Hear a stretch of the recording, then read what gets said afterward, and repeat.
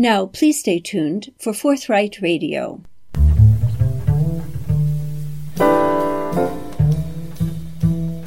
Welcome to this Forthright Radio for February 10th, 2023. I'm Joy LaClaire. We have a very full show for you today. Returning for the full hour is Paulo Freire, Distinguished Scholar in Critical Pedagogy and Chair for Scholarship in the Public Interest at McMaster University, author and public intellectual Henry Giroux. He has written more than 56 books since his first book, Ideology, Culture, and the Process of Schooling, was published in 1981. And he's been generous with us with his time over the years, as he's published books such as Zombie Politics in the Age of Casino Capitalism, Disposable Youth, Racialized Memories and the Culture of Cruelty, The Violence of Organized Forgetting, Thinking Beyond America's Disimagination Machine, Disposable Futures, The Seduction of Violence in the Age of Spectacle, and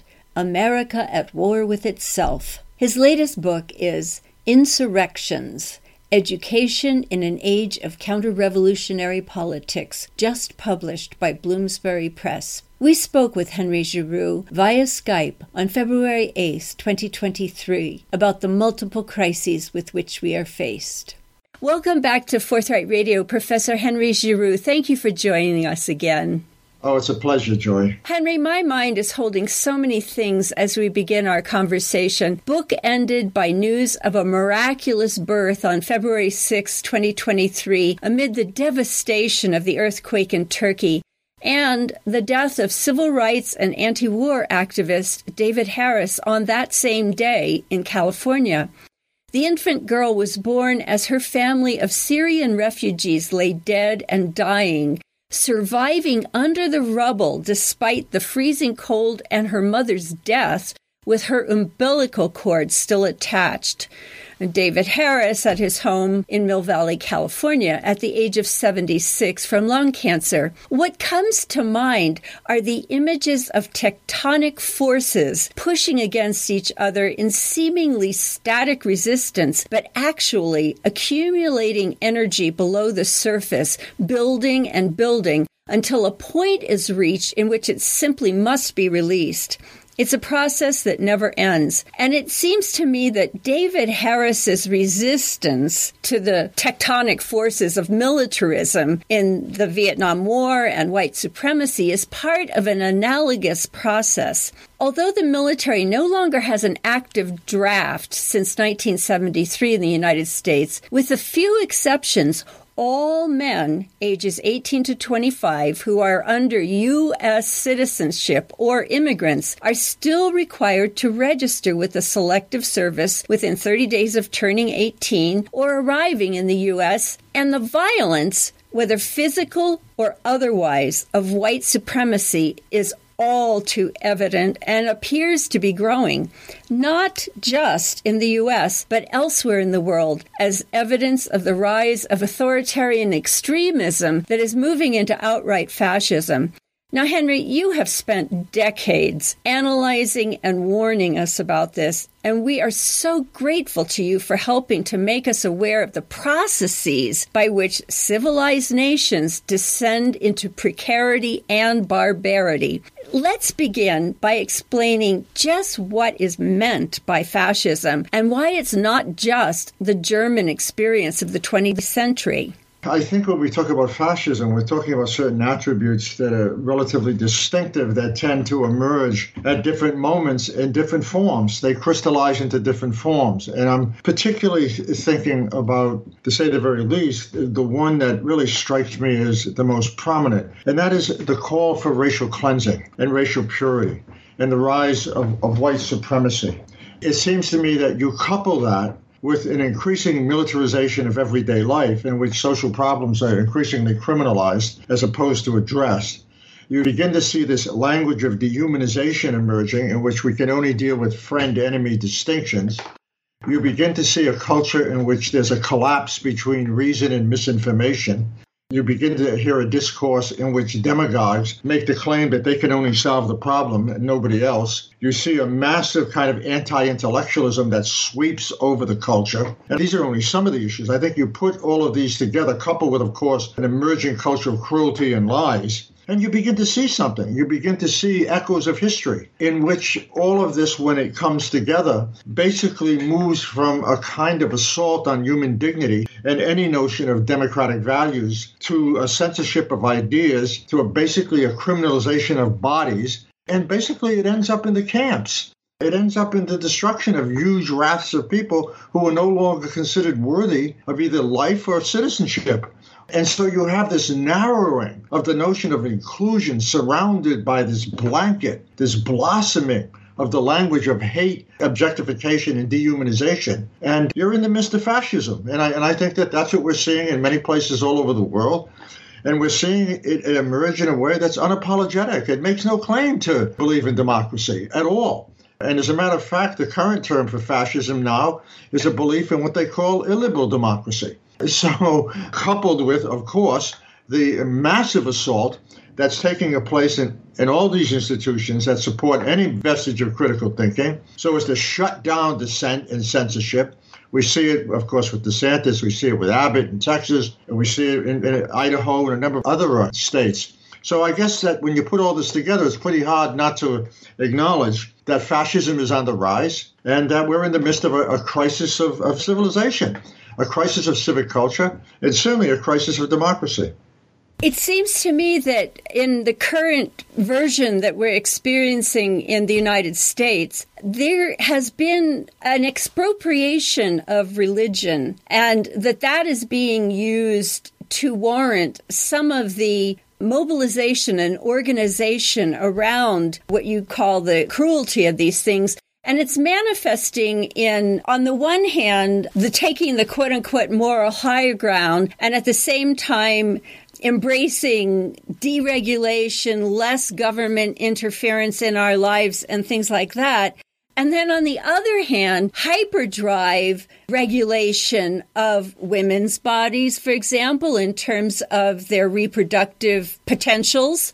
And most recently, this extreme gender regulation that we're experiencing in many places in the United States, including the state of Montana as we speak. Why is that? How can that be? And how can these very well-organized forces hold those two things at the same time? I'm not so sure there's a contradiction here. I think that the attempt on one level to claim you want smaller government, you have to inject in the culture a kind of higher morality. These are simply code in many ways for exercising power that's really the opposite of the kind of values that I think particularly the religious right, the white Christian nationalists, are arguing for. What they see and what they've latched onto are two things that it seems to me are crucial to understand, or maybe three. One is that they are enormously in favor of outlawing abortion and will do anything to basically get that passed through. And that's been going on since the 1960s. Secondly, it seems to me you have a counter-revolution taking place in this country. And that revolution is a revolution against the 60s and against the expanding possibility of democracy for multiple groups. And it seems to me that these evangelicals, that's the last thing they want. A democracy is not in their interest. They believe in hierarchies. They believe in oligarchies. They believe in misogyny. So it seems to me they're in tune with that logic. Thirdly, it seems to me there's something else going on, and that is that this rising fascism appeals very provocatively to what I call the politics of disposability and the politics of disappearance. And I think that what that means is that certain groups, when they become unworthy, whether we're talking about youth, whether we're talking about women who should be in their place, whether we're talking about blacks, brown people, immigrants who don't fit into this white Christian nationalist view of the world. This is a view of religion that is absolutely entrenched in a kind of almost out of control nationalism. this celebration of a kind of masculine exceptionalism that runs through the culture. And so I think that they have found the perfect party to basically employ those attributes and no longer care about the contradiction. I mean, your argument seems to suggest that the morality that we associate with certain forms of organized spirituality have some meaning. Well, they don't have any meaning for these groups. That argument has collapsed. That argument has now given way to what I would call the raw power of disposability, the raw power of exclusion, the raw power of racial cleansing, the raw power of censorship. This is about power. This is about putting people in office who can impose and collapse. And I think this is the issue, who can collapse the line between religion and the state. They want a religious state. They want a theocracy. All right-wing movements are basically theocratic in one way or another, either in their offhanded support for oligarchic religions or in their taking on a kind of regressive appeal to spirituality that reinforces massive forms of misogyny, inequality, and subordination. You're calling this a counter-revolution to the 1960s. It also occurs to me that at least some of this is coming from an awareness of the precarity that we live in, whether it's a climate crisis or this whole thing with artificial intelligence. I mean, it was bad enough that you could manipulate video and audio things to distort or create truth untruth. But now, what seemed to be previously safe employment with this chat GPT stuff is no longer safe. And it reminds me of the situation at the beginning of the Industrial Revolution when craftspeople were absolutely displaced by machines. Do you think that that is part of the attraction of these kind of fascist forces to people who are experiencing this, whether they're aware of it or not? And the inflation and COVID and all that kind of stuff doesn't help either. There are a lot of things in that question. First of all, when you look at the last 4 or 5 years, what you have is a crisis in which government stepped in and amplified two things. One, the power of control over people's lives, and secondly, the ability to trade in fear.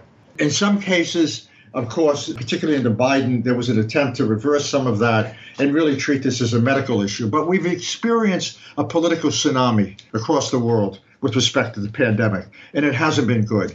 And it's revealed enormous kinds of inequality. It's revealed the collapse of public health systems. It's made clear that the emphasis on government responsibility has given way to what I would call market sovereignty, and that the market really is the only force that should in some way bear down on how societies are shaped. And I think the other side of this is that the current crisis that we're witnessing, the crisis in civic values, the crisis in civic culture, is really reinforced by what I would call the politics of the spectacle. When you talk about the rise of AI, or you talk about the bots, or you talk about this increasing use of technology, I think we have to situate it in three ways. We have to situate it as part of the spectacle. It's distracting, and it tries to take on the venue of being entertaining. Secondly, we're witnessing a full-fledged attack on agency.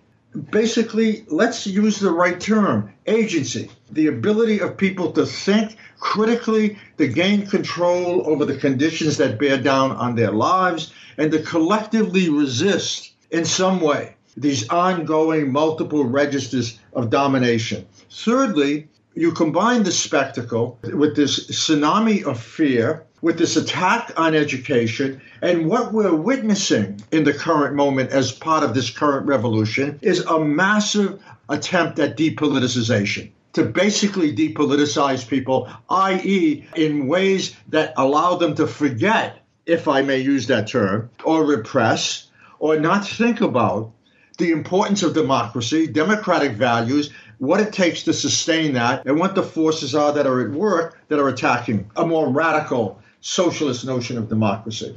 Look at some of the literature. that we're seeing emerge from people like DeSantis and people like Trump or the Moms for Liberty stuff. It's infused with a kind of McCarthyism that I've never seen before. Leftists are communists. We're going after the Marxists. The critical race theory is really about Marxism. I mean, it's just quite amazing that all of a sudden in each month we get a clearer look at who the enemy really is here. And the enemy basically is the spirit of 68. The enemy is democratic socialism.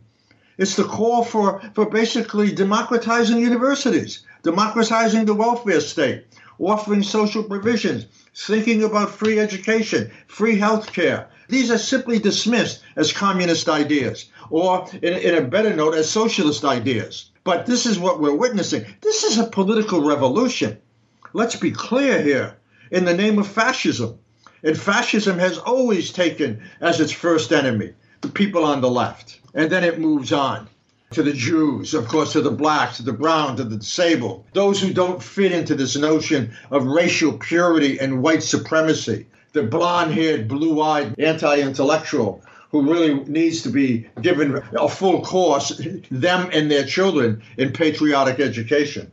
Henry, perhaps I'm not understanding your use of the term depoliticization properly. I agree with everything you just said, but what I'm seeing is a mobilization of people against the values that were being promulgated as a result of the 60s towards more humanity, towards more democracy and all that. They're now being mobilized to show up at school board meetings with a bunch of shibboleths, owning the libs, summarizing, I don't really know what, in the term woke. What I'm seeing very effective mobilization, probably because of the internet, that I don't really see parallels with in, let's say, the left. I hate to use terms left, right. They're so vague, but I'm not sure what other way to put it in shorthand. I know that there are forces out there like Black Lives Matter and things like that, but they're just not as evident. And this brings up your criticisms of the media, and I think this may be why they're less visible. I think there are a couple of things here. When I talk about depoliticization, I'm not talking about indoctrination. Depoliticization, I think these are two different things.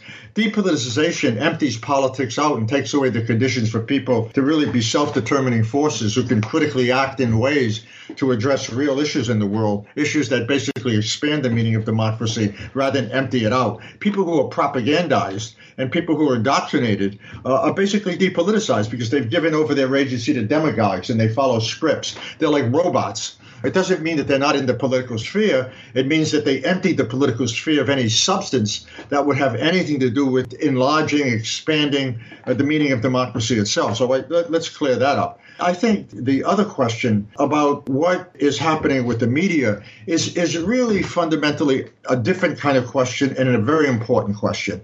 Because the media has become, the corporate media, has become a disimagination machine. You know, I've used this term before. We've talked about this. We live in an image-based culture, but it's not enough to say it's a culture of the spectacle. It's not enough to say it's a culture of consumerism.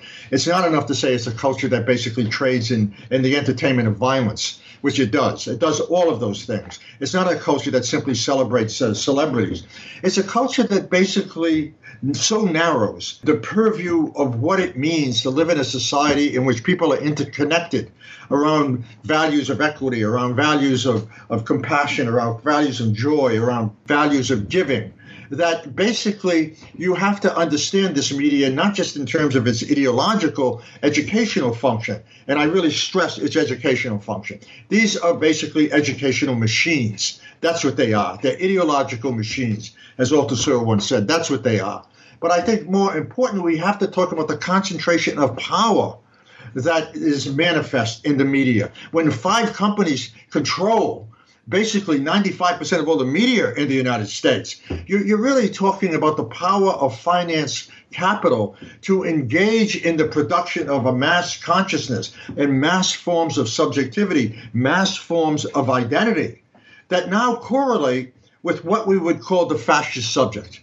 Racist, white supremacist, more concerned about basically benefiting the rich, no concern for the social welfare state, no concern for critical thinking, no concern whatsoever for the common good, but most importantly, a deep-seated hatred of the social contract.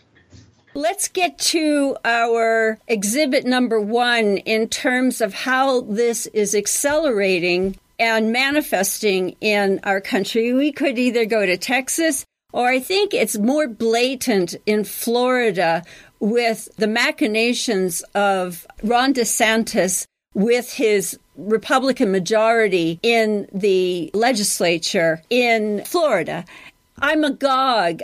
Over the last year or more, he's done so many different things. And I keep thinking, well, someone's going to stop this. Someone's going to see where this is leading. And we've been here before with the earlier McCarthyism. We're dealing with the new Speaker of the House, McCarthy. So now we have to clarify which McCarthy we're talking about. But where do you want to begin with Ron DeSantis, Henry Giroux? I think we should begin with something very crucial, and that is what exactly ties together all of the kinds of fascistic policies that he's basically putting into play, whether it be the elimination of tenure, whether it be the fact that you can't speak about racism or systemic racism or slavery in classrooms in ways that would make people uncomfortable, or the attack on transgender, again, attempt to completely whitewash what history looks like in order to serve what we would call the ends of, I love this term, patriotic education. It goes on and on. The thing that I find most depressing, that doesn't tie in or often connect, let's say, what DeSantis is doing with the death of Tyre Nichols, or with the assaults on women's reproductive rights. And that is the death of historical consciousness. I mean, it seems to me that we're in the midst of a politics of disappearance that covers many registers and connects a lot of dots. I don't believe that DeSantis was directly responsible for Tyre Nichols' death, but I think that what he's doing plays a part in both erasing a history of violence against Black and brown people that would give us some understanding of how to address this problem by looking at its long legacy from maybe the elimination of indigenous populations and slavery to Jim Crow to the lynching of people even after Jim Crow ended, and to try to come to grips with that violence and what it means in racial and economic terms. I also think that what we are seeing happening with DeSantis is the creation of an ecological mindset in which the past all of a sudden no longer exists, or it gets rewritten in ways that make no sense whatsoever, but simply reinforce a fascist kind of logic. So it's this attack on memory, historical consciousness, that produces a kind of moral blindness, an erasure of the possibility of collective moral witnessing, that seems to me to be creating what I would call a formative culture of hate, lies, and bigotry that ties all of this together. This is a massive educational process that's going on.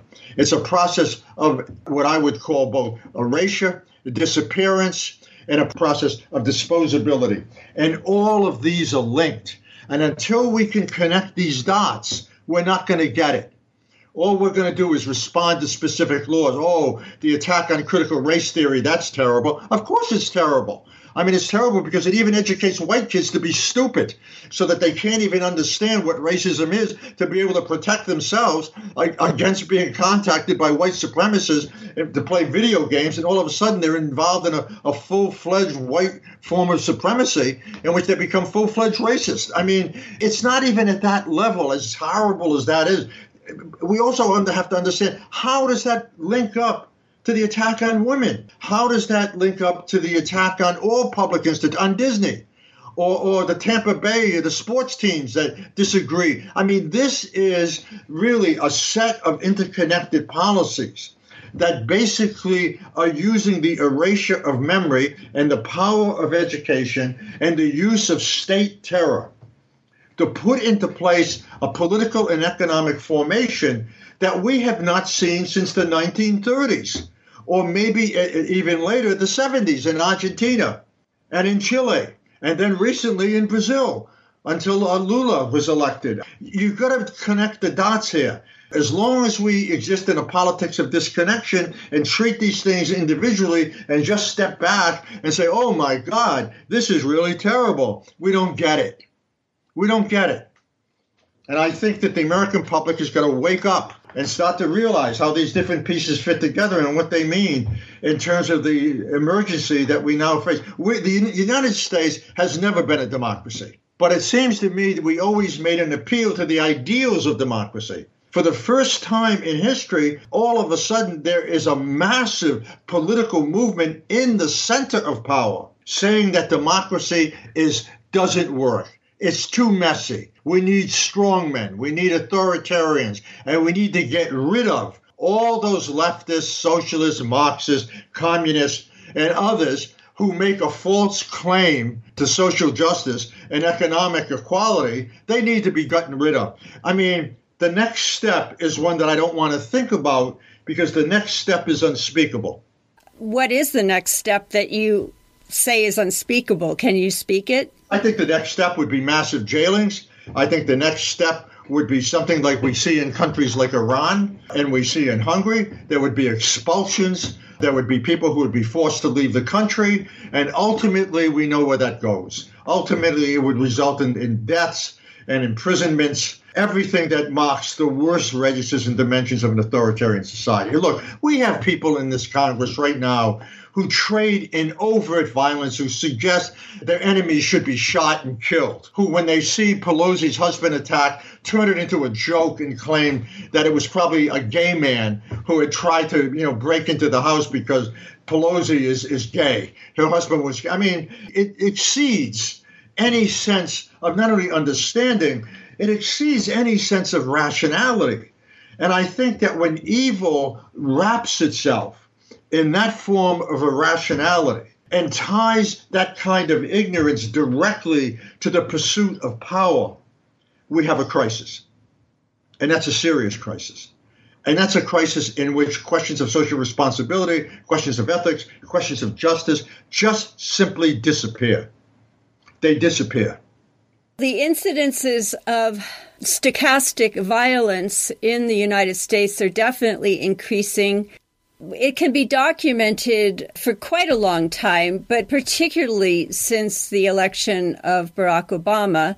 So that brings up the white supremacist aspect of it. And it occurs to me that this great replacement theory, in a certain sense, kind of makes sense because white supremacy was responsible for replacements historically, namely the Native Americans. So the knowledge is there that it can happen, and the fear is that it will come back on people of European descent, shall we say, and they're afraid of that. And their response is the same as it had been when they were committing genocide on the indigenous people of the continent. And this isn't just the United States. This is both North and South America with the Europeans. But we're at a period in history, with demographics being what they are, that this has become a very powerful force of fear, perpetrating what you're now talking about with the politics of cruelty. White replacement theory is really code, of course. It's code for doing what all authoritarians do, and that is they always paint their followers as victims. And it seems to me they then expand that logic in ways that have no bearing on the truth whatsoever. Brown and black people basically are going to take our jobs. White people are facing potential genocide. White people basically are under siege. And so it goes. I think that speaks to two things. It speaks to a crisis of legitimation, meaning that the neoliberal appeal to democracy doesn't work anymore. People aren't being lifted up. All boats aren't rising. There's a massive crisis around inequality. The planet is being destroyed. All of this points to the crisis of capitalism. And I think that white replacement theory is nothing more than a diversion for two things. It's a diversion to reinforce notions of white supremacy, and it's a diversion from looking at capitalism and realizing that it's finally morphed into its endpoint, That endpoint is fascism. It now blames blacks. It now blames Jews. It now blames brown people. It now blames immigrants for the basic problems that the country is facing. So I think when we expand that notion of white replacement theory and recognize that it, A, is the outgrowth of a crisis, and B, is a form of legitimation to hide that crisis, we begin to understand it has a much broader parameter than simply a kind of silly argument about victimization. This is a well-funded, well-dispersed ideological construct, and it serves many, many purposes. And it's not just about white replacement theory. It's about the legitimation of fascism and the maintenance of capitalism in its most absolutely savage, and it would seem to me corrupt forms. You're bringing up the point about how it's well-funded. It reminds me of the period with the rise of the Nazi Party in Germany and the collaboration between the oligarchs of that era thinking they could control the situation, and it got completely out of hand. Do you see any parallels with the foolishness of the oligarchs today unleashing these forces and thinking they can control them? No, I don't. I think they're far more evil, and they're far more organized, and they're far more, it seems to me, willing to sacrifice the planet, if not anybody who doesn't believe in corporate financial rule. They know exactly what they're doing, and they know exactly who they're supporting. The language is too blatant. It's too obvious in terms of its anti-intellectualism, its assault on education, its assault on any civic institution that gives people the opportunity to have a dignified life, any institution that rails against, in some way, questions of inequality. What you have here is what one of my favorite authors once called the age of monsters. These are monsters. This is evil incarnate in a form of corporate financial rule. This is capitalism on steroids, and this is what you get. And there is no apology. They're not disillusioned about what they're. The Koch brothers, they're not disillusioned. They know the planet is dying. They know they're contributing to that. We know, we've seen the recent reports of Exxon and these other oil companies that are very clear about what they're doing, but hide the reports. Do you think the Koch brothers or Charles Koch doesn't realize what he's doing? Do you think he doesn't realize he's a racist? Or doesn't realize he's supporting white supremacist groups? Or doesn't realize that he'd do anything to maintain the concentration of power in the hands of the petro elites? Of course he does. I think it's ignorant to assume that they're disillusioned. I don't think we understand the nature of the crisis when we make that argument. It's far more severe, far more concentrated, far more thought out, and far more organized than we're willing to admit. Well, you bring up the tactic, or whatever you want to call it, of miseducating, uneducating the population, and that certainly is being manifest in Florida. As we speak, elementary school and high school bookshelves are either wrapped in yellow caution tape or bared, because every book has to go through a vetting to make sure it's not pornographic, obscene, etc. For one thing, there's a whole list of very vague criteria, very few people qualified to do the vetting. So the situation is that books are unavailable. Now, I'm not aware that this has ever happened in the United States before, and it's one of the things that had me running to you, Henry, to try to help me understand what the heck is going on here. Well, I think that what's going on, forgive me, Joy, I don't want to sound simplistic, but this is a recognition that knowledge is dangerous. This is a recognition that you have to confront the evils of a society as well as its great achievements. This is a recognition that in revealing the past, one may have a glimpse of the present, and that we have to do everything we can to make sure that glimpse of the present doesn't take place in ways that challenge the way power is being concentrated to ruin the lives of so many people, and how destructive it can be. If I may put it this way, the most promising thing that comes out of these attacks that actually threaten librarians with a felony charge, or teachers with a felony charge if certain books that aren't vetted by the state are in their classroom. What comes out of this is the power of education. I mean, let's all of a sudden recognize that the nature of the suppression and how far-reaching it is and how extreme it is points to the one site that probably represents one of the most radical places where politics can take place. Agency can be shaped. Wow. I mean, if the assault on education is that concentrated and that powerful, what is it about education that they fear? And what is it that we need to do to reinscribe education as an enormously powerful site of resistance that now has to be really taken seriously? Let's be honest. Outside of teachers who are striking, young people who are fighting for education in a variety of ways, progressives have never taken education seriously. They confuse it with schooling. They don't realize it's central to politics, and they don't understand that domination takes on symbolic forms that enact modes of persuasion that change people's consciousness, and that the first moment of liberation comes with literacy. It comes with a self-recognition of who we are and what the forces are that are preventing us from becoming what we could become. And that, to me, is what needs to be emphasized. That is what needs to be spoken about outside of simply saying, wow, look at how repressive this is. Isn't this terrible? We need to flip the script on this. And we need to ask, what is it that's so terrible? Why are they so fearful of people thinking critically? Why are they so fearful of people reading books that aren't what Trump calls elements of patriotic education? Why is it that they want to eliminate tenure? Why is it that they want to, all of a sudden, in some way, as Trump said, fire people who are deemed radical zealots and Marxists? We've seen this before. Ideas are dangerous, and the sites that produce them and give birth to them and provide the amplification of them are even more dangerous. So I think that's the message we need to be able to articulate.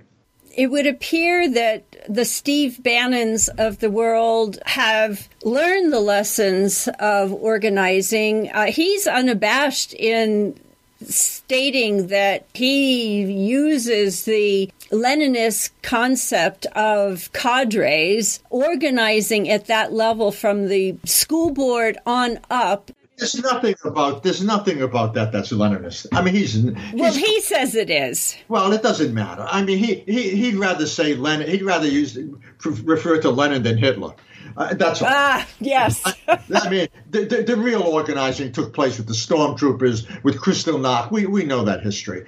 I mean, this is just another way of coding his own evil in a way to basically slander Marxists. I mean, he knows as much about Lenin as he does about democracy, which is very little. And it seems to me that, yes, people like Bannon have an enormous amount of power, but they only have that power because they're being funded by the corporate elite. That's it. Bannon is a moron. You know, he spouts nonsense, but he has a megaphone. And that megaphone has to be understood within a larger set of connections that tell us less about Bannon and more about a corporate financial elite that now control basically the major cultural apparatuses in the United States. And now they want to control the schools. They don't want to just control the media. They want to completely control public and higher education. They have expanded their reach in terms of what it means to shape a collective fascist culture. They get it. They get something that the progressives and the left don't get. And of course, I don't want to be too harsh here. They also have the power and the money, and you can't forget that. Yes, I think we do forget that sometimes, speaking as I sometimes forget, because with that money, they can organize, they can hire people full time to organize at the school board level and have people make the phone calls, make the whatever it is, to have people show up at school board meetings and rant and rave against equity programs and diversity and all of the things that for 40 plus, 50 plus years, we have been organizing to achieve in the schools. And they're demolishing that in a very short while. You know, it's interesting that you say that, because this conversation started regarding what's happening in this country and how do you understand it and how do you address it. And for the first moment in this conversation, after I mentioned the notion of counter-revolution, probably the most important term that should have been mentioned right at the beginning of this conversation is now coming into view, and that's inequality. The scourge of massive inequality under capitalism. And inequality drives everything that you've talked about, basically. It provides the financial resources, it provides the organizations, it reinforces the control of cultural apparatuses, it mobilizes huge amounts of people, and yet we don't want to talk about inequality. And we don't want to talk about its relationship to a dying capitalism and a re-emerging fascism. You cannot talk about those things without linking two things, the counter-revolution and the power of people to implement it. And to talk about the power of people to implement it, you've got to talk about the scourge of inequality in the United States and in other countries. You have to do that. This is a fight to the finish. And if we don't do something about finance capitalism and the concentration of wealth and the ethos of a savage economic system that says that human needs under all costs have to be subordinated to the logic of capital and profit, we're done. It's over. We will never get to the root of the problem. I can't stand people now talking about compassionate capitalism. It just sounds like a completely erroneous association. Capitalism and democracy are not the same thing. They're not the same thing. And we need to come to that understanding if we're going to come to some understanding of how fascism has emerged, how it gains its strength, and what its consequences are. Well, that brings us back to education and the importance of it and why it is being so viciously attacked now, because I'm not aware of any way of accomplishing what you just said if people are miseducated. And that's precisely why it seems to me we need a couple of things.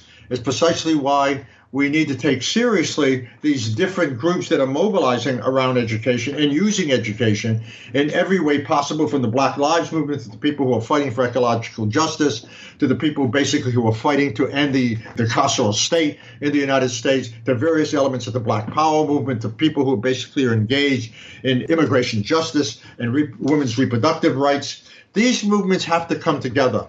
And they have to do it, the trans movement, they have to do it in ways in which they take the question of education seriously. Seriously. This is an educational movement that should unify people around the notion of a radical democracy and how that democracy is being attacked and what the consequences are for the children of even those people who basically want to destroy education. Do you want your children to be stupid? Do you want your children not to be able to deal with the conditions that may take away Social Security in the future? Do you want your children to find themselves in a society in which every problem is criminalized and the state eliminates the social state for the punishing state and puts people in jail for being poor or for not paying debts or for not passing a certain test or for not being able to prove that they're patriotic enough? I mean, the consequences are severe. We don't talk about the consequences of this stuff in terms of the nitty-gritty of people's everyday lives. It's one of the reasons the Republican Fascist Party right now doesn't want to talk about Social Security or cutting Medicare, Medicaid, because they know what that means.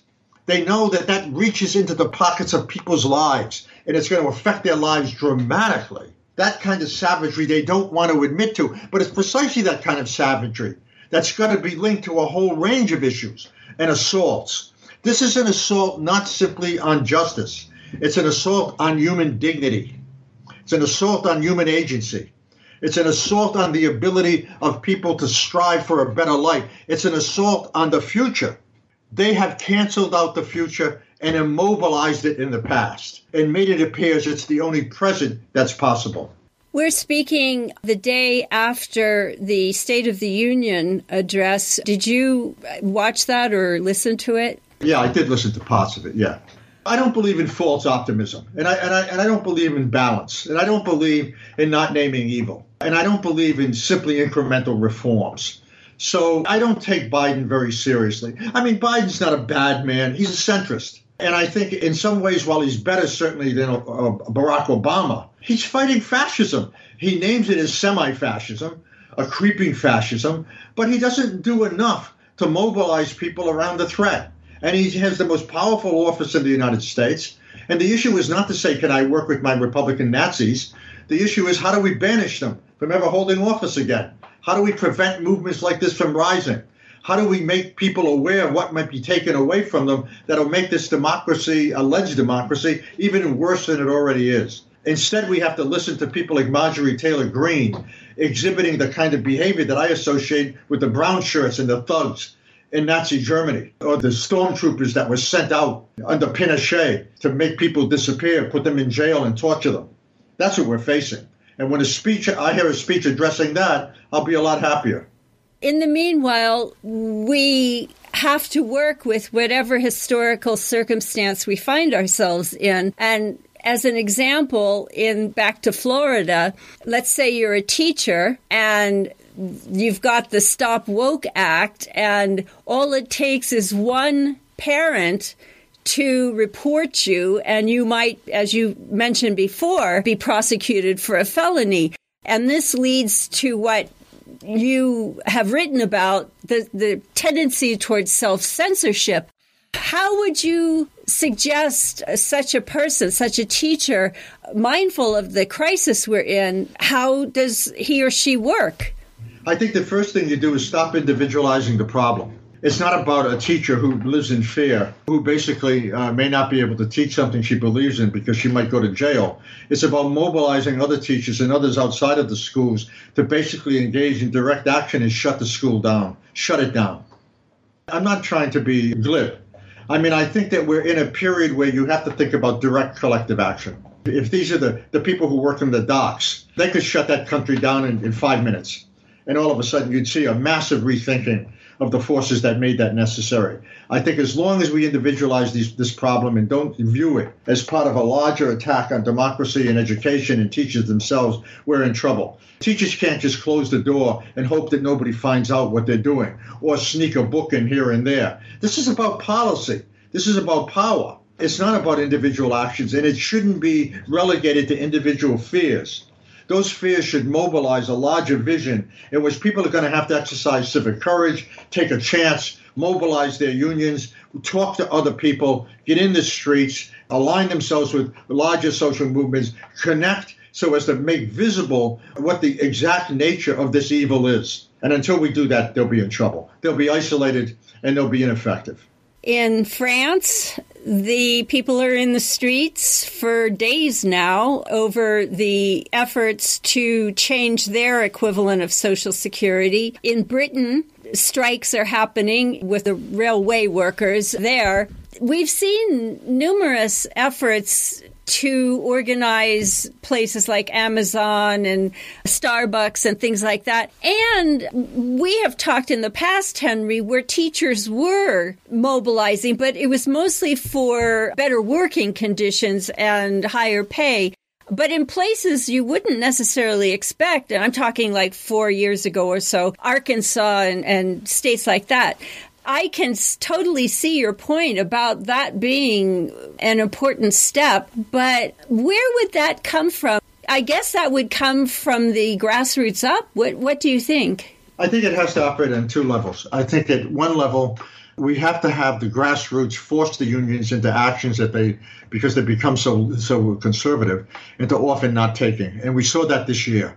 A number of teachers went on strike in spite of what their unions said, and they won. And I think that we have two major educational unions in this country.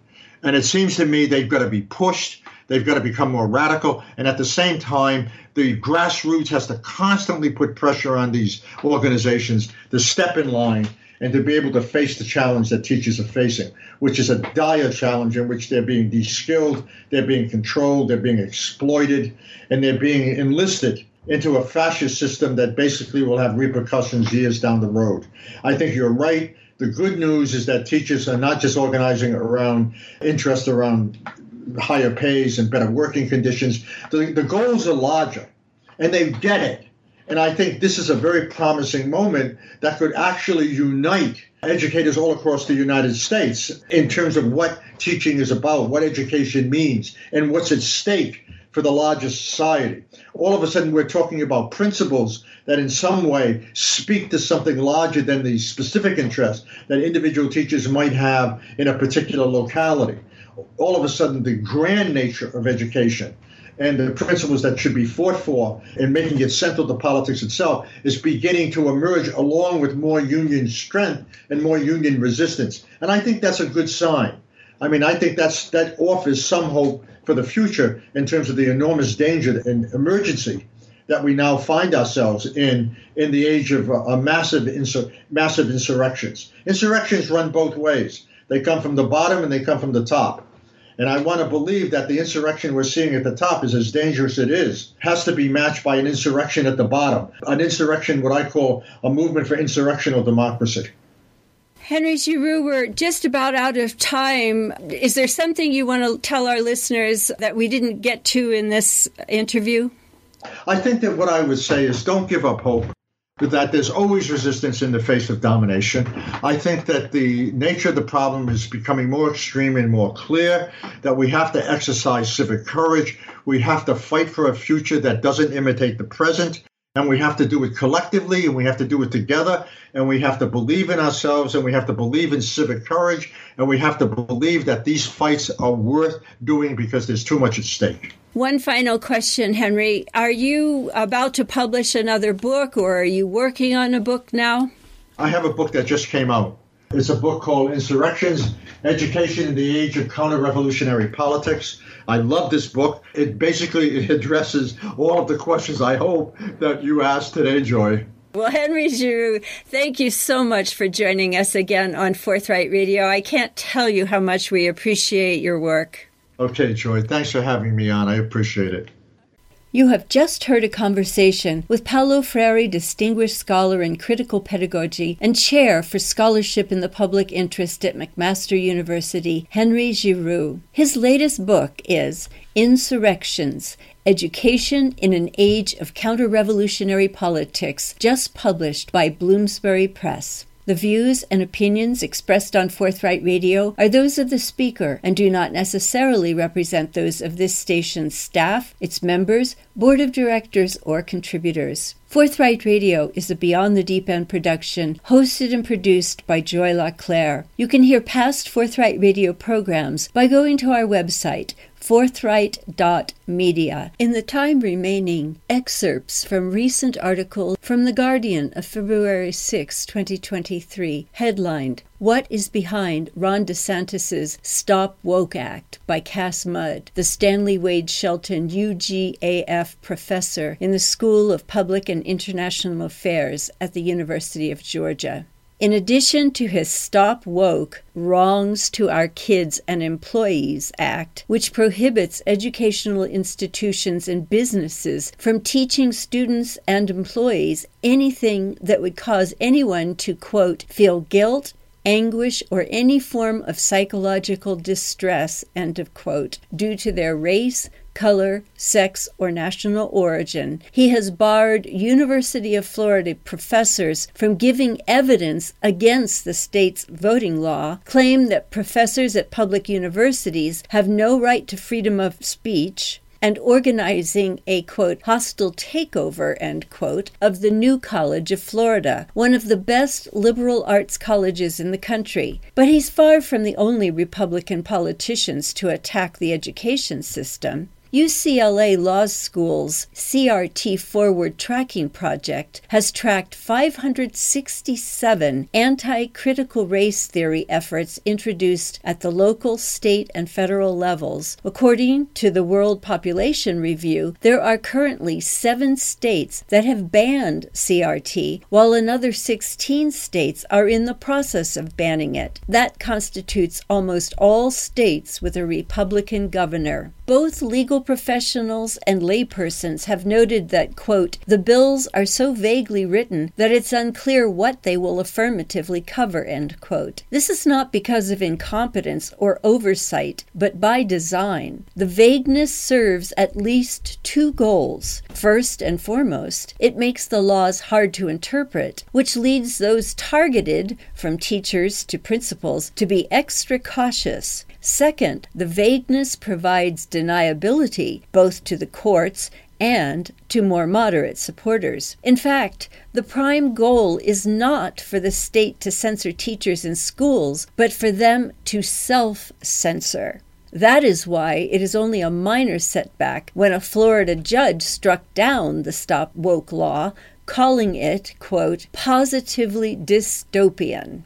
Although most of the current laws are targeting public institutions in Republican-controlled states, they are part of a national agenda. Make no mistake, university administrators will not risk losing millions of federal funding for a gender or race class, not even at the private Ivy Leagues in solidly blue states. The recent Dobbs ruling has shown once again that states' rights are not a Republican principle, but a defensive and temporal strategy to fight off the federal state until they have reestablished federal power themselves. We cannot expect individual schools and teachers to fight this battle alone. We also shouldn't expect the educational establishment to stand up for academic freedom, as was made clear by the recent decision of the College Board, which stripped down its AP curriculum for African American studies to appease DeSantis. To counter the highly organized conservative attack, we need a concerted and integrated campaign from all individuals and organizations that support academic freedom and liberal democracy, from the AAUP to the ACLU, and we need it sooner rather than later, as the damage is already being done. 1 in 4 of all teachers across the country have already altered their lesson plans due to anti-CRT laws. After all, as Orwell has taught us, how we see the past determines our future. This has been a production of Mendocino County Public Broadcasting, KZYX Philo 90.7 FM, KZYZ Willits and Ukiah 91.5 FM, and Fort Bragg at 88.1 FM. You can find more content like this on our website at kzyx.org, and consider donating by clicking the red donate button in the upper right corner. Thank you for listening.